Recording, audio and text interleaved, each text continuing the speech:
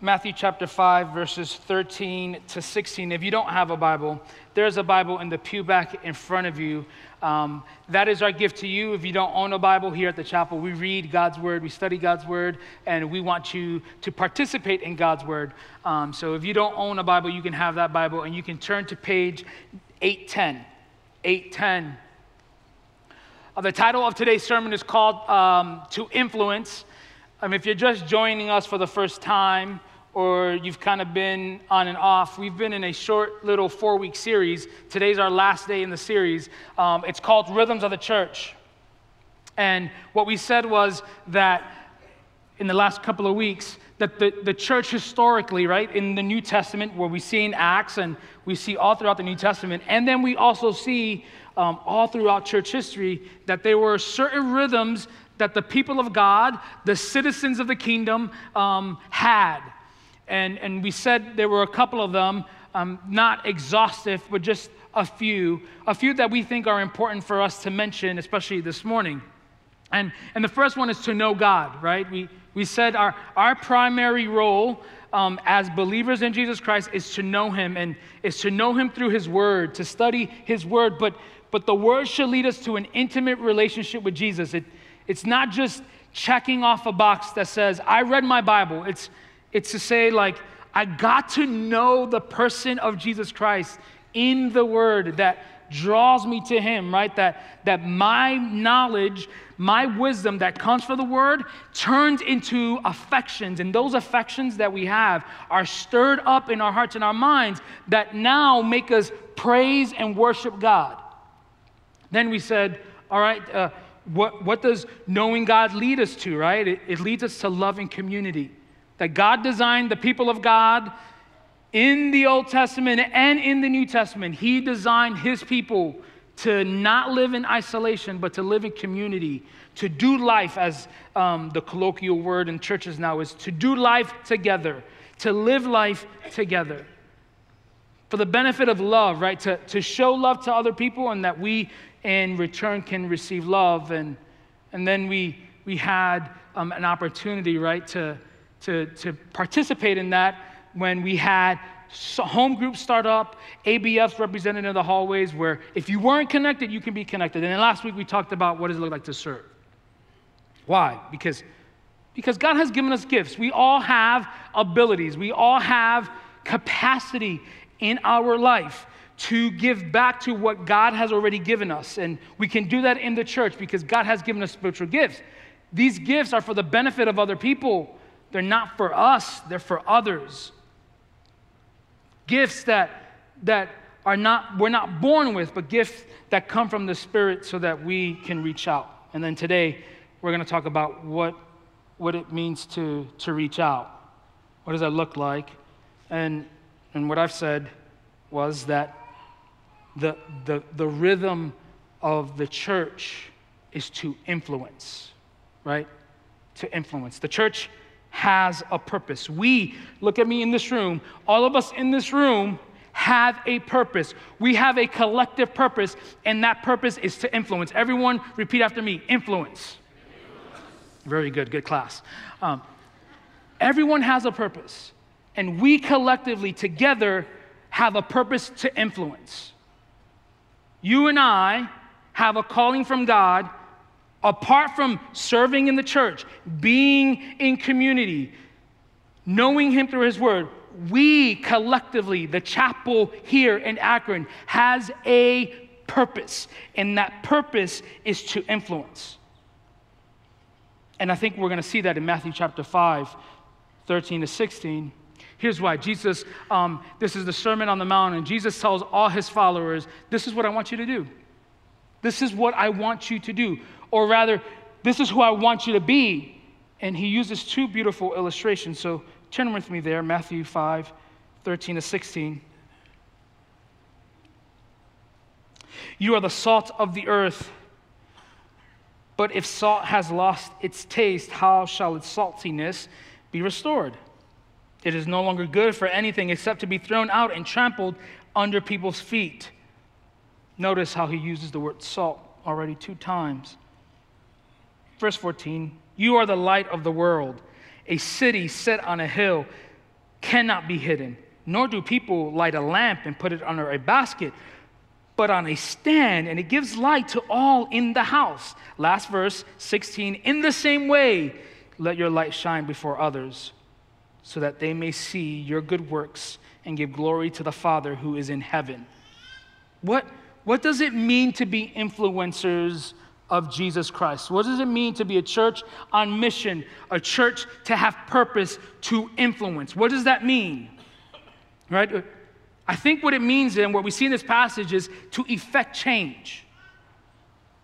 To influence means to effect change in the world around us. This is why God has placed the chapel here in this location, right across the street from the university, right by a highway, right? Like, this is why he placed us here, to be influencers in the city of Akron. God did not call you to any other state, but he called you here. To do what? To be an influencer in our neighborhoods, among our families, our friends, our communities, our school systems, our city. God has called us to this place to effect change. And hear me clearly. Here's what I'm not talking about. I'm not talking about a political change. I'm not talking about the way we change our city and the way we change our culture and the way we change our communities is a political change. If we just voted for the right person, things are going to change. If we just vote for this political party, we're going to see change in our city. No, that's not what I'm talking about. Do not be confused, right? Our culture has said, right, the end-all, be-all to change in our world is through political influence. That's not what I'm talking about. In fact, that's not what Jesus is talking about. Jesus does not say the salt and light of the earth are the political parties and the political candidates and the political policies that we create in our community. He doesn't say that there, right? Right? Who does he say are the influencers? We. Right? I mean, we might look at this passage and think, oh, he's talking about a country. He's talking about a nation. No, he's not talking about a country or a nation. He's talking about the citizens of a kingdom. He's talking about the church, the body of Christ. You and me in this room, that's who he's talking to, right? He's talking to us. Here's the challenge. The challenge, one, obviously we read this passage and we think, if we want to see change, if we want to see our communities change for Jesus, then we have to elect a political party. It has to be political. We're not going to do it. We don't have the capacity or ability to do it. No. That's the first challenge we have. But here's the challenge that we're going to face as a church going forward, and that every church faces. Here's the challenge. It's fear. That's going to be our challenge, right? Our challenge this morning is to read this passage and be afraid. Here's why. You're like, oh, no, I'm not afraid. Yes, you are. We all are. Here's why. It's very simple. Here's why. Because as we observe the culture and the world that we live in, we look at it, and surely you and I in this room can say, it ain't good, right? It ain't good. And here's what we might feel or think as we observe the culture in our world, in our city, in our communities, in our neighborhoods, in our schools. Here's the challenge. That our efforts to affect change, our efforts, right, to be influencers in this dark world, right, is going to jeopardize our comfort. Did you hear what I said? Like the challenge we're going to face is that we're going to look at the culture and world around us, and our efforts, the things that we do, the reason why we do it is going to jeopardize our comfort. Here's what I mean by that. It means that we're going to have to be uncomfortable if we're going to look at this passage and live it out. It means that we have to be willing to sacrifice our own comforts to reach more people. Like, we're going to have to be willing to look at this passage and say that if he's talking about the church, if he's talking about you and me, that we're going to have to give up some of the things that we have. And what does that mean? That means like our time, our energy. It means that we're not gonna retreat. We have to move forward. The second thing that we're going to have to face when we read this passage, and here's another fear, that when we look at the world around us, this is what we'll say: the world's influence is more powerful. This is a personal struggle that I have because I often look at the world. I'm more of a pessimistic. I'm like the glass is half empty all the time. Anybody with me on that? Okay, I'm like that. I don't know why I'm like that, but I'm not like the great optimist. I'm like, oh, this is great. No, I'm more like, oh gosh, what are we gonna do? So my heart, right, leans to this idea that when you look at the entire world, when we look at community, when we look at our city, like I'm tempted to think, man, this is too hard. Like the world's influence and power is too strong for us. That's the fear that I have, right? That the power of the church, the power that's in the church, the people of God in the church are going to have to face great adversity against the influence of the world. And the world's power is too big. It's too strong for us to handle. But we know that's not true, right? Like the fear is not truth. The fear is actually a lie. And then when we look at these fears, what is our natural instinct? It's to disengage, right? Like our natural bent is that when we see adversity, when we look at the world around us and we said that the world is too evil, it's in moral decay, then our desire is to move back, to live in isolation, to just live among just Christians and not to engage in our communities, not to engage in our society. Like we're not gonna get involved in the school system because it's too corrupt. We're not gonna be engaged in the political world, meaning that we're not gonna be actively working to see change happen in our communities because it's too big, right? Like the world is too hard for us to actually see change happen. We're not going to reach our city because our city doesn't want help and our city doesn't need our help. We're just going to stay within the four walls of our church and we're not going to do anything. We're not going to say anything. In fact, our neighbors are not believers and we're not going to talk to our neighbors about Christ. We're not going to share the gospel. They don't know that we're Christians and we're okay with that. So we're going to continue to move back. We're going to continue to move away, and then we start turning our backs away from our city. We start turning our backs away from our community because fear tells us we can't do it.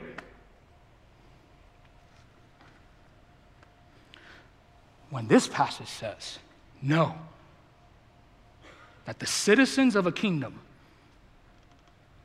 the members of the church, are not to disengage. They are to advance and move forward.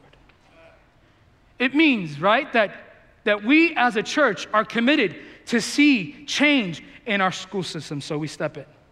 It means that we are committed to see change in our neighborhoods, so we're going to lean into the problems and issues with our neighbors when they're unbelievers. It means that when our city is in crisis or in pain and hurt, we're going to lean in and cry with those who cry, mourn with those who mourn. We're going to suffer with those who suffer because that is the call.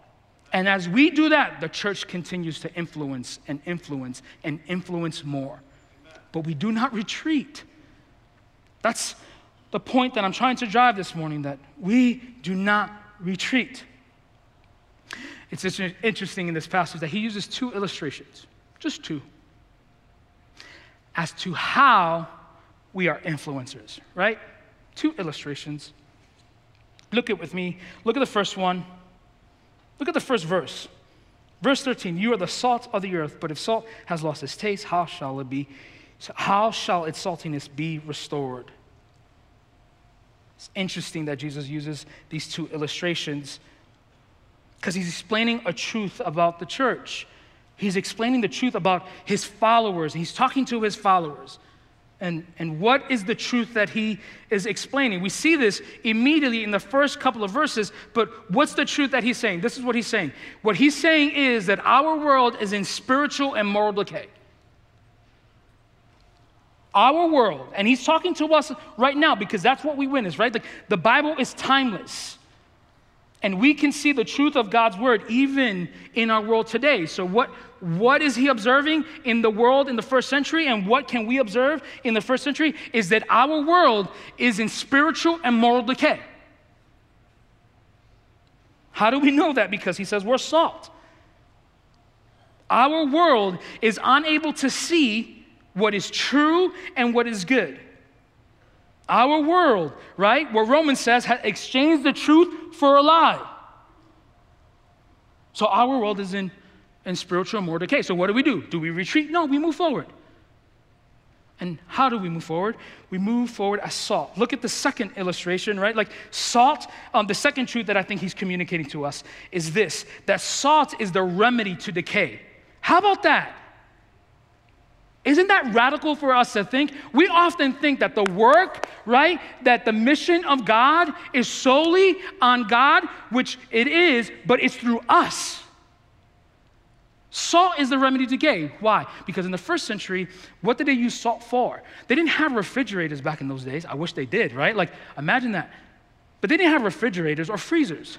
So how do they preserve meat from rotting, right? Meat will rot if you do not preserve it. What did they do?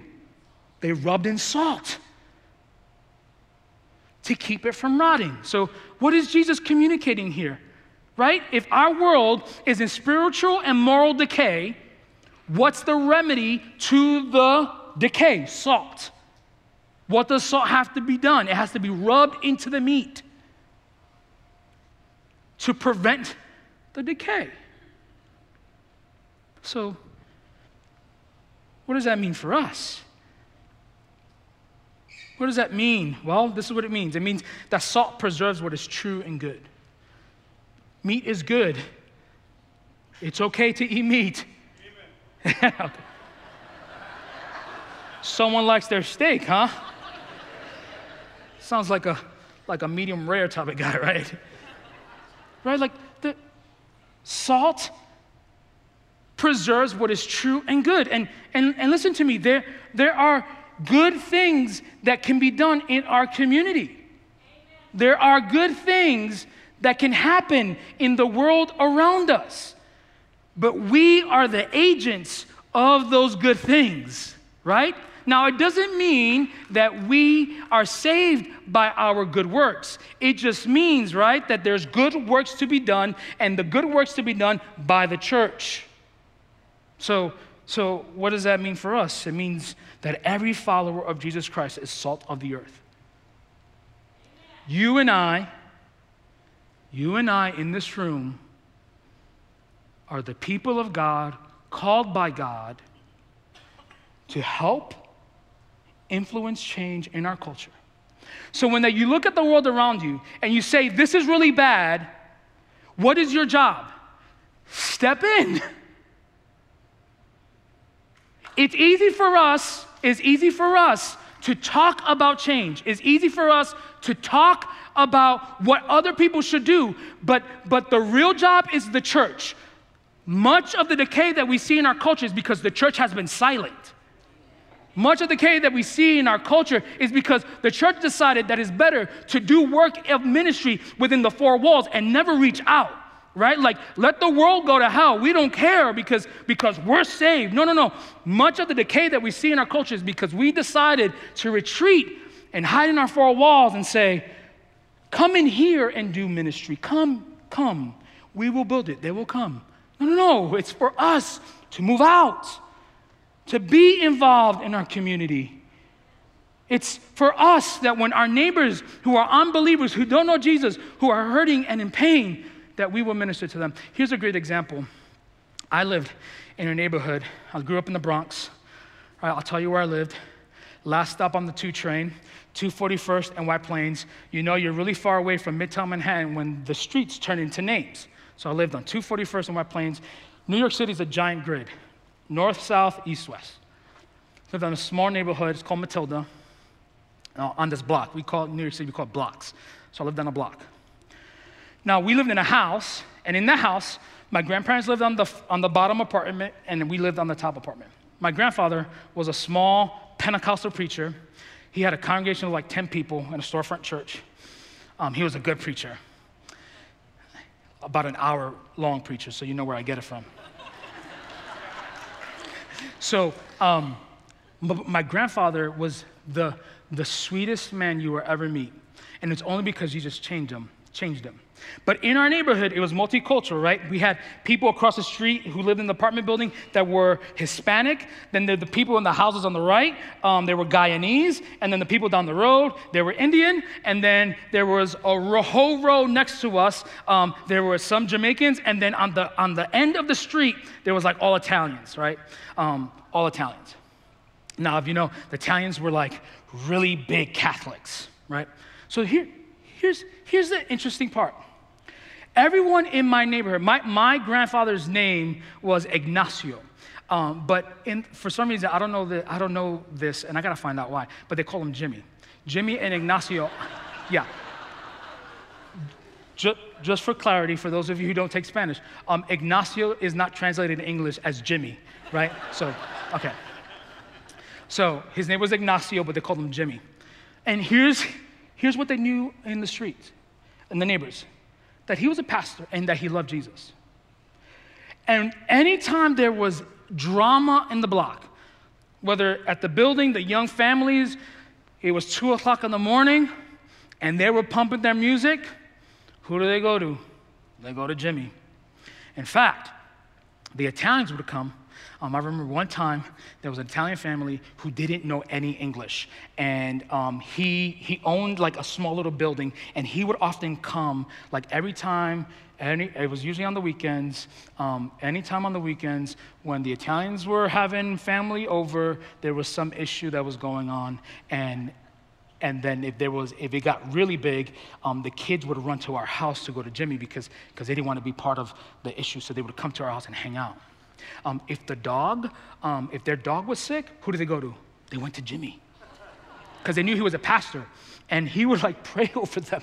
He would pray over the dog because it was like, and then you see them, they're in the living room, and I'm being nosy as usual. So I'm in there, I'm watching what's going on, and then he's praying, and okay, by the way, Jimmy, my grandfather, he barely speaks English. So like he's barely speaking English to the Italians who barely speak English, and then all you see them do is like, they're doing the sign of the cross while he's praying for the dog. Why, right? Like, it's a funny story, but why did they do that?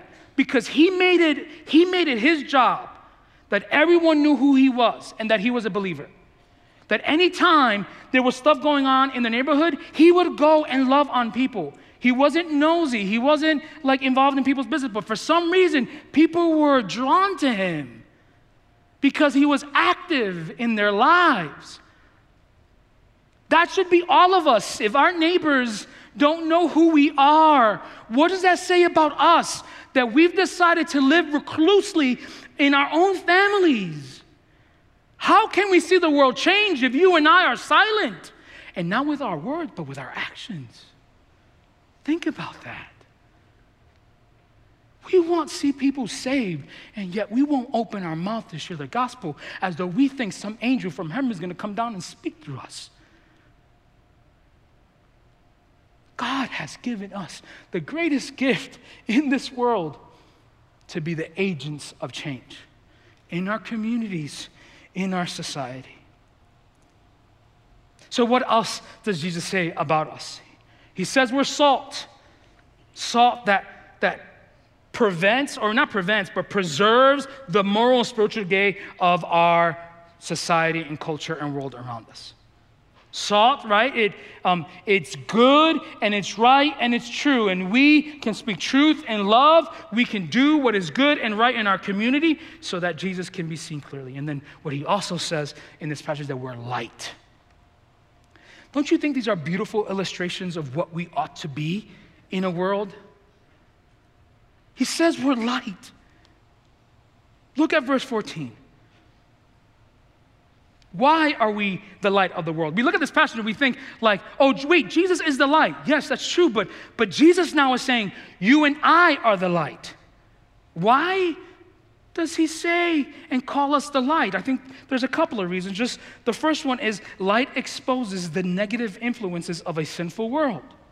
Think about that. If our world is dark, if our world cannot see the truth of the gospel, if our world is unable to understand the truth of the gospel in love, then if we're the light, then it is our job to expose the evilness and wickedness of our world so that they can see and know that how they live and what they do and what they believe is not how God designed us to live. We are the ones that expose the negative influences of the world. We're the ones that say, no, that is not healthy and good for our children to see that, to be those things. Like, it is not good and healthy for our community to affirm that belief because it would negatively impact us. Like, we are the ones that expose, but we can't expose it if we keep our mouth shut. And the caveat is, like, as I say, like, we're not here to just like bulldoze over every single person in our community and say, we got the truth. No, our job is to do it in love. We speak truth in love. We honor people with how we say the truth and when we speak up for the truth. So we are to expose the negative influences of the world.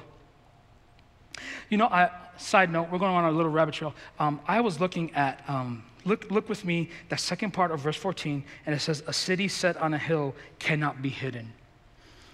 You know what I instantly thought when I read that sentence? In the Old Testament, you know how I like the Old Testament, right? In the Old Testament, God designed for all the tribes of Israel to have allotted lands. Now, the only people that didn't have an allotted land for them as their own were the Levites, because the Levites, their portion was God. But here's what they were called to do. There were 6 cities of refuge in the nation of Israel, and the priests were to oversee or manage these cities of refuge.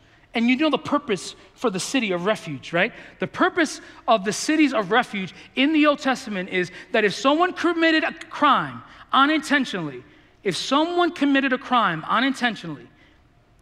they can run to the city and be saved. And what the Old Testament says, what they had to do was they had to get there before someone was going to come get them. So if they committed a crime and they unintentionally committed the crime, if they ran to the city, they could be saved. And meaning they would be saved under the authority and power of the Levites until a trial was put in place, until they investigated who was right and who was wrong. You know why I thought about that when I read this? Because the church, the chapel in Akron, is a city of refuge. Our role as a church, as individuals, is to be a city that all people who see us can come. All people who are weary and tired, all people who are broken and hurting, all people who are lost and need to be found can come into the city that is seen. When I read that line, I said, are we a church that is seen? Do the people know that we as a church collectively, we as individuals of Christian families, are we that city where people can see we can be a city of refuge? That we won't judge you for your struggles. We won't judge you for your sins. Come on in. There's enough room for all of us who are struggling. City of refuge. It's a city on a hill that all people can see. I love the illustration further in this passage, right? The illustration that we see is that people are attracted to the light within the church. In this passage, Jesus talks about our good works. Last verse in verse 16. And what does he say in this passage? He says that we attract people with our good works. We're not saved by our good works, but we attract people with our good works. What does that mean? It means, right, that we help the people in our community, in our world, to see Jesus clearly when we serve and love them well. It's very simple, right? Like, We do good things for other people. We extend grace and mercy to other people who do not deserve it. Why? Because God commands us to do it. So what does the church influence? I'm just give you quickly on the screen, what does the church influence? It's really easy. How does the church influence in the world around us? This is quite easy. Yes, I think this is helpful for us. This is how the church influences. It engages, right? Meaning we are active and present in our communities, in our cities. Active, right? We move into our communities, in our neighborhoods, in our cities, and we get involved with the issues that are happening. We invest our time, our energy, and our resources to reach our city, to reach our neighborhoods and communities. We share the gospel often with people who need to hear the gospel, and we do it in love, and we invite, right? We ask them, come, be part of what God's doing in the body of Christ. And here's what else we do, right? Like, we not only invite them, but we help them participate in what God is doing in our church. That's our role, is to influence. That's how we do it. In a moment, you're going to see people get baptized this morning, and that public declaration is the public declaration of influence, right? They're saying, I'm committed to following Jesus, and I am committed to doing what Jesus has commanded me to do. I am going to be the salt and light of the earth.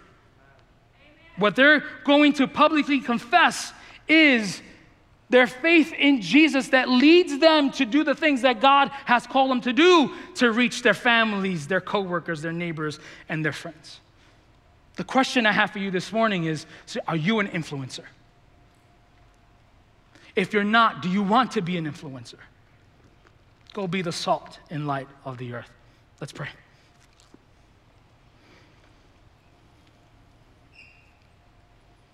Father God, in the name of Jesus, we ask you, O Lord, that as we seek to make your name known among the earth, that we would be influencers and agents of change in our city and in our neighborhoods, at our jobs, for your glory, for your honor.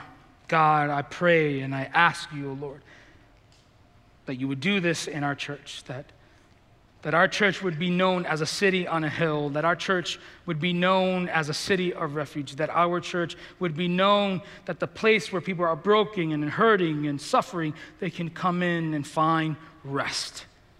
God, let us be agents of change. Show us how to do that. Lead us to do that. In Christ's name, the people of God say, Amen. This has been a message from the chapel. Thanks for joining us today. For more information about the chapel or any of our campuses, including Akron, Greene, Wadsworth, Kenmore, Cuyahoga Falls, Nordonia, and Medina, please go to our website at thechapel.life.